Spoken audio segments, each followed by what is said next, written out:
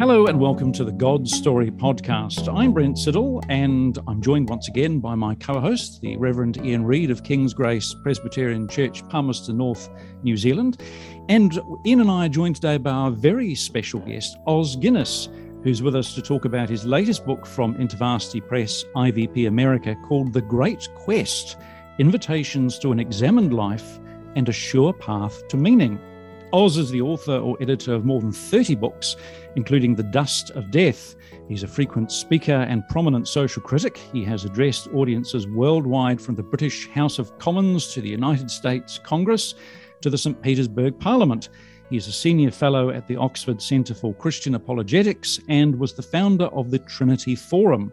He's also been a freelance reporter for the BBC and a guest scholar at the Woodrow Wilson Centre for International Studies. Os has a lifelong passion to make sense of our extraordinary modern world, and Os is with us together with Ian now. Os, hi, welcome to the show.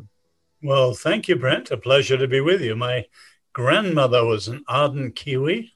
Was she indeed? It was a delight. She came from Auckland, where her father was the mayor of Auckland. Oh, gosh. Right, okay. What was his name? Do you Button, remember? all things, Judge Button. Yes, I know. Yeah. My grandmother, who was called Button, married my grandfather, who was called Taylor.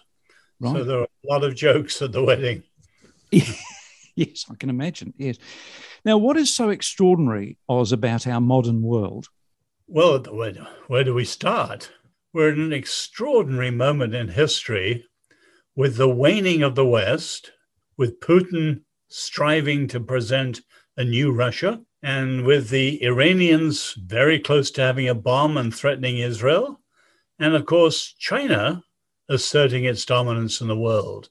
And then you look down and you can see things like singularity, and you can see this is an extraordinary moment for humanity. So whether the Christian faith is true or not is incredibly important. Yes, I seem to feel that we're in the modern West, we've almost cut ourselves off from the past. Is that the case, do you think?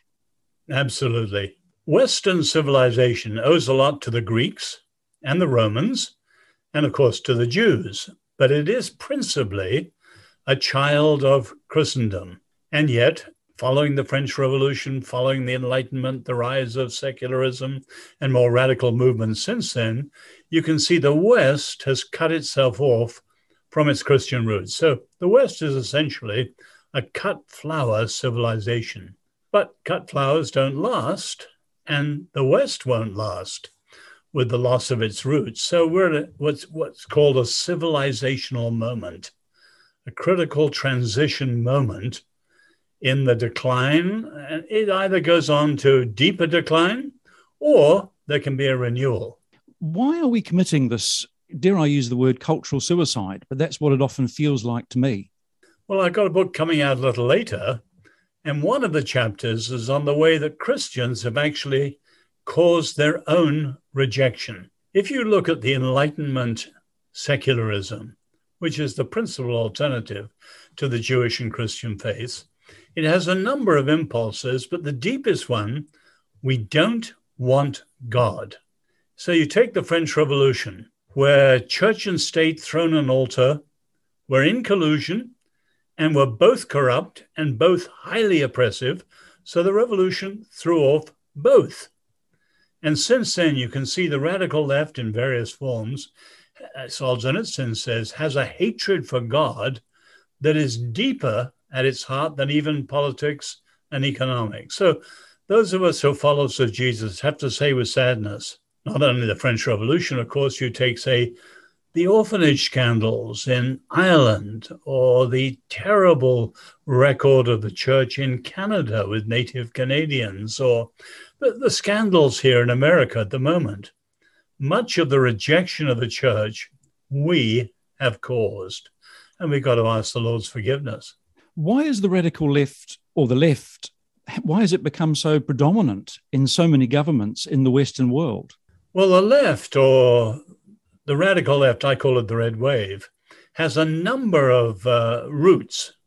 So in the 19th century, its greatest impact was actually revolutionary nationalism, Napoleon and so on. although that influenced even Xi Jinping today and the way he follows the thinker Carl Schmitt. The second great explosion was classical Marxism, revolutionary socialism, communism. And we've countered that, particularly in the Cold War. But what we're facing in much of the English-speaking world today, and certainly Western Europe, is cultural Marxism. And that's different. Coming from Antonio Gramsci and the Frankfurt School and what they've called the long march through the institutions. And so the West rejected classical Marxism mostly, but it's caving in an alarming rate to cultural Marxism. Are people today in the modern world less interested in thinking about the meaning of life than previous generations, Oz? You would think so.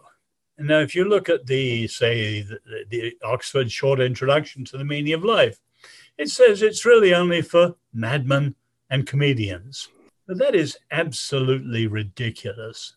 Meaning underlies everything we do, even the words you and I are using now. If they don't mean anything, our conversation's futile. But every day, 1,000 things we do assume meaning. And it'd be absurd to think that our daily conversations and our work requires meaning, but not life itself. So the question is, what helps us understand the universe? It's actually incredibly important. And philosophers who are rejecting the idea, I think they're being too clever by half. Human beings will always want meaning, belonging, and a storyline. Because meaning gives us sense, belonging gives us a sense of security, and a storyline gives us a sense of meaning through the various parts and phases of our life. I'm going to bring my co-host in here. Mention of the word story, Ian. I'll bring you in. Why is a story so important to Ian works a lot with students. Why is a sense of story and meaning so important to your students? Well, I think what Oz just said there, that those three things, the meaning, belonging, and story, that those three things captured together really, it's who we are as human beings. It gives us purpose, doesn't it? And it gives us a reason to live. But that storyline captures it does something to us about us that we want to be part of a story. There's something beyond just our rational minds that we want to belong to something bigger than ourselves, that our lives are going to be part of history in some way and, be a part of something that's great and grand. And, even if we're little cogs in that, we want to see our place in it. Mm. Yeah, Oz, in what way is The Great Quest our storyline? What do you mean our? Who are you referring to there? Western culture's storyline. Oh, well, actually, the notion of story is far wider than just the West. The notion of journey is probably the deepest picture of our human life. We're on a journey. So yes, in the West, we have the Odyssey and the Iliad and Pilgrim's Progress and Don Quixote and, all sorts of books right down to On the Road and so on. So that idea of the journey and life as a journey is the deepest metaphor for life itself. And we want to make a sense of it all. That's why the book's so important. I've tried to write this for seekers. It's not written for Christians. It's written for people who are really serious about thinking, is there a way to think through the meaning of life? Yes. What makes a good seeker after truth, do you think? Well, the word seeker is often misused today. People use it to describe channel surfers or hoppers and shoppers and so on. People just browsing idly and spotting something, then they'll look at. That's not what I mean at all.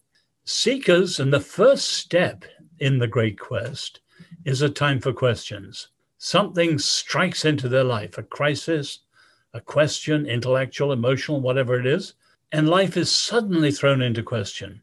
What they used to believe no longer satisfies, so they need to become a seeker to look for something more. And it's that seriousness of someone who now wants an answer because life's been thrown into question. That's what I'm writing for. Yes. What are some of the pointers you mention in the book to the existence of God, do you think? Well, I'd go back and say, what are the pointers that make people start to search? Because that's the crucial thing.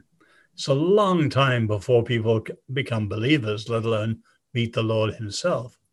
But obviously people start to think, Churchill used to talk about the big seven, the years 18 to 25. You think through the meaning of life. You think of your gifts and the job you're going to go to, the person you might marry, and things like that. Now, of course, in the modern world, the 18 to 25 is greatly expanded with delayed adolescence, can go on to the 40s for some people today. But then, of course, you have health crises. You have what Solzhenitsyn calls the crowbar of history, grand events like the collapse of the Soviet Union. Many of the old-line Marxists gave up. But I've been intrigued with what my mentor, Peter Berger, calls signals of transcendence. Now, as people are browsing along through life, something strikes them, an experience, which does two things. It punctures what they used to believe, and it points beyond what they used to believe to something else that would have to be true if the experience they've just experienced is to prove as meaningful as they believe it is. And I've got actually a book coming out a little later on signals of transcendence and 10 stories. Probably the most famous is C.S. Lewis. He's so well known as a Christian writer that people forget he was a hard-bitten atheist. What tripped him up, he says, was being surprised by joy. He knew it wasn't pleasure. He knew it wasn't happiness. Joy punctured what he believed as an atheist, pointed beyond, and for 10 years, he searched. So it was a long search, but it was the signal of transcendence that tripped him up and set him off. Yes, Ian, questions for Oz? Comments? It's so...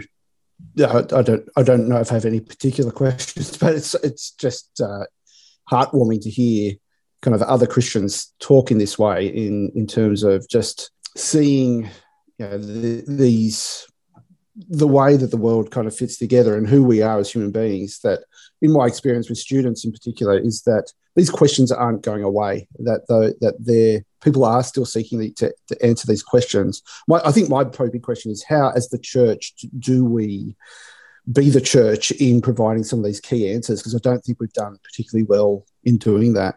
Well, my book, I set out 4 phases of the search, which thinking people pass through. It's written for seekers, but obviously someone who is a follower of Jesus now can read it and think back over their own lives and really ask themselves, have I got a good accounting of the way I've come to faith that could stand up to the questions that skeptics throw my way?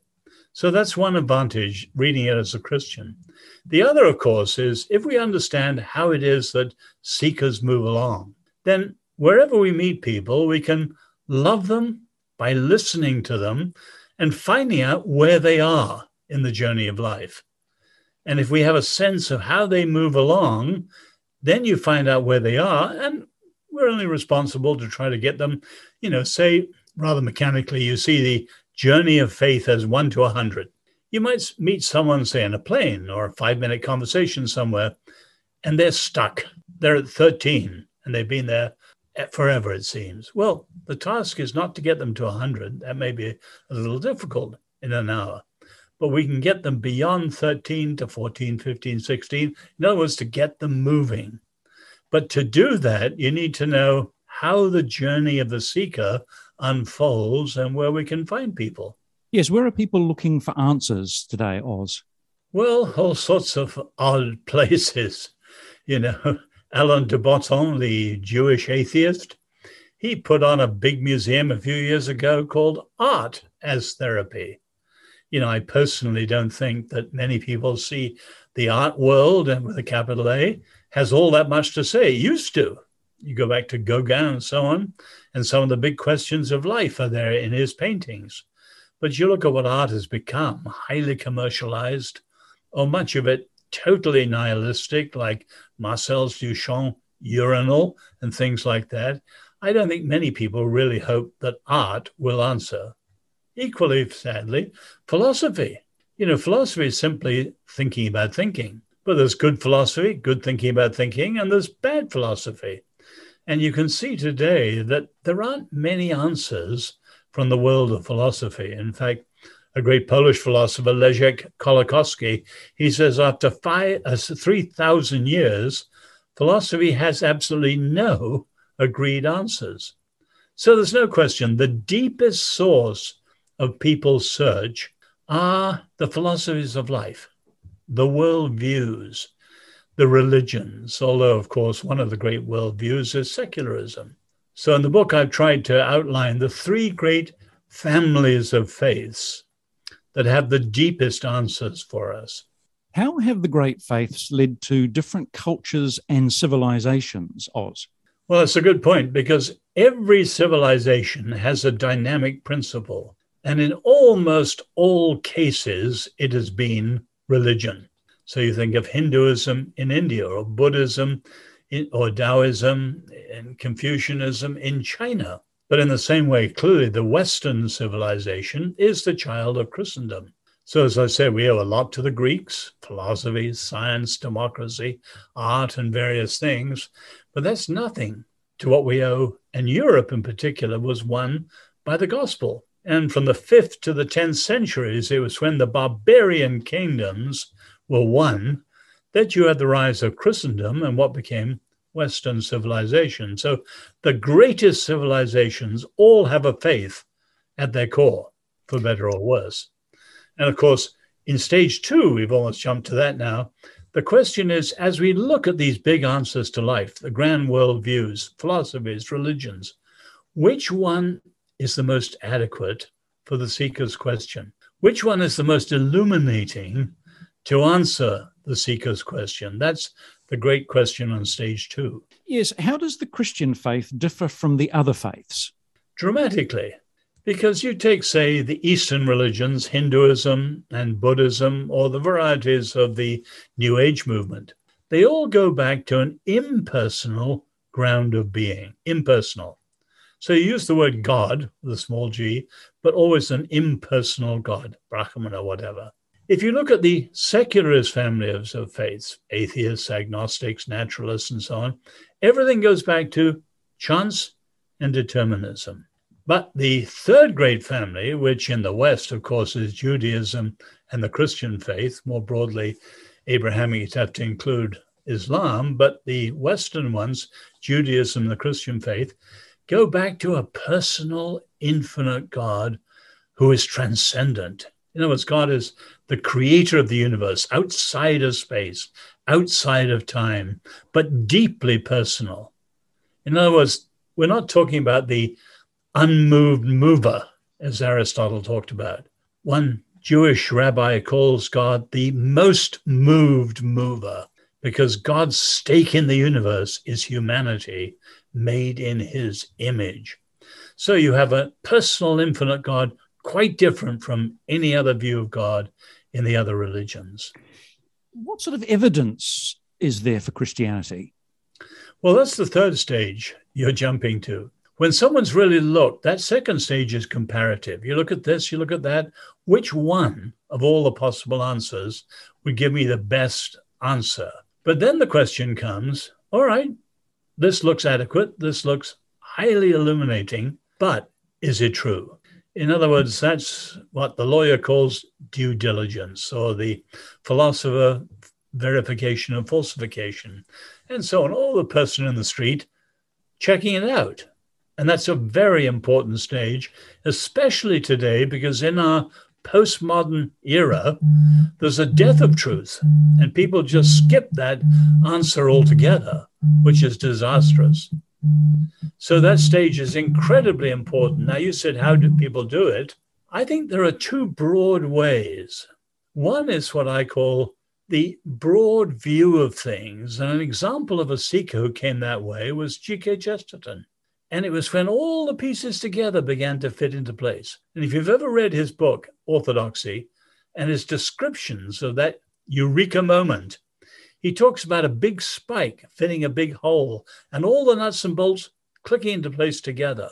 And he's so excited. It's a big picture verification. The Christian worldview fitted perfectly. The key fitted the lock. The other way is the close-up way. In other words, looking at it in a detailed way, and the best example of that is the famous conversion of C.S. Lewis. Well, as you know, C.S. Lewis got to the point he believed maybe there was an ideal, and then maybe a God in a theistic broad sense, abstract and so on, but no more. And then he was talking to one of the most hard-bitten atheists in Magdalen College, who suggested to Lewis he ought to check out the Gospels. What? Said Lewis. This hard-bitten atheist suggests. So he realized he was a literary critic, but he had never studied the Gospels the way he studied all the rest of the texts he examined. And when he did so, he was horrified because people didn't really do justice to what he saw. They said, well, magnificent ethical teacher. Yes, that's there in the Gospels, but you also have horrifyingly tough-minded theological claims. How do you put the two together? So he wrestles with that.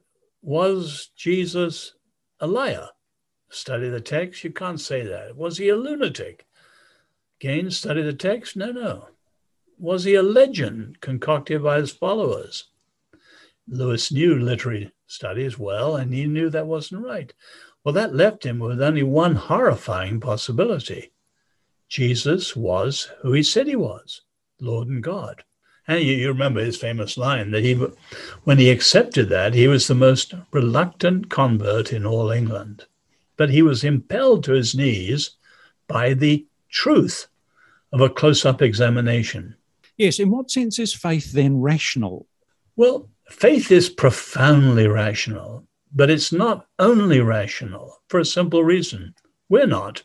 If you think about ourselves, our minds are thoroughly rational, but we've got wills that decide things, and we've got emotions that feel things subjectively. So everything I describe in stage 1, a time for questions, stage 2, a time for answers, stage 3, a time for evidences, each of those stages is 100% rational. But stage 4 isn't. It's not irrational, but it's more than rational because stage 4 is a time for commitments. In other words, the whole person. And as I said, we're not just minds, although some people almost act that sort of way as geeks. No, we're not just minds. We have wills and hearts, emotions. So stage 4, time for commitments, is the whole person committing themselves to the Lord on the basis of this very rational and responsible journey towards faith that they've been on. Yes, I suppose my last question has to be, how does someone come to know and indeed love God? Well, stage 4, a time for commitments, is when they truly come to know the Lord. Now, as you look back on the quest, the only other time when it seems though something supernatural, but with hindsight, were the signals of transcendence, stage 1. But otherwise, the quest is our looking for the Lord or God if he's there. But when we actually commit ourselves to him, convinced this is true, then we meet him. But as Lewis says, it's absurd to think that we've done it all by ourselves. We look back and we see the hound of heaven, as Francis Thompson put it, has tracked us down and found us. So we've found the Lord, yes, but the Lord has found us. Mm. Ian, final questions for Oz before we round up? I'm not sure I think anything in particular. I think it's just so profound. And I think one of the big things is, as individuals, how do we, you might have a friend who is interested, quite practically just thinking, is interested, kind of in what you believe because you're different. What advice do you give to people in that kind of situation where you've got someone who doesn't really have a background in a church or any much of an idea of what a Christian is? They see you, they see there's something different. What advice do you give in that circumstance? Well, I think that's back even before stage 1, as it were. We need to love people and then ask them questions and listen to them. You remember our Lord's words, the treasure of the heart. Everyone has something that means everything to them. That's what makes life worth living to them. Now, we've got to find out what that is. Is it something genuine you want to encourage? Or is it something actually spurious you want to win them away from because it'll lead nowhere? Well, we've got to love people, listen to people, ask questions out of real concern to find out where they are. What's the treasure of their heart? Now, if they're following something crazy, we find out where they are And we don't preach to them, no, because if we share the good news at that stage, they're not in a bad situation. The good news is like water off a duck's back. The challenge then is to push them out to be further, to be true to what they say they believe, and we know it's not true. And if we do that gently with love, not just a logical argument, at some point they hit their heads against the wall. That's what basically Elijah did to the prophets of Baal. He doesn't say, come back to God or Israel will fall apart. He's one man against 850. He says daringly, if Baal is God, follow Baal. But he can do that because he knows Baal is not God. And in the same way, the alternatives to faith in Jesus will always let people down. So find out what makes people tick by loving them, listening to them, and then gently push them out to be true to what they say they believe, which we know isn't true. And at a certain point, they'll turn around, what do you believe? And then we can share the good news. Os Guinness, thank you so much. His latest book from IVP, InterVarsity Press America, is called The Great Quest, Invitations to an Examined Life and a Sure Path to Meaning. And Os and the Reverend Ian Reid of King's Grace Presbyterian Church, Palmerston North, New Zealand. Thank you, gentlemen, so much for your time. And thanks to our creative team at Liquid Edge, who sponsor this podcast and take care of things behind the scenes. Thank you so much. Great privilege to be with you down under. Thank you. We really hope you've enjoyed this episode of the God Story podcast. If you want to help us make more great episodes like this one, you can head over to our Patreon page and become a God Story podcast supporter. You'll receive our undying gratitude, plus a few bonus goodies for your ongoing support. Just visit patreon.com/GodStoryPodcast. That's patreon.com/GodStoryPodcast. As always, you can get in touch with us via our website, godstorypodcast.com.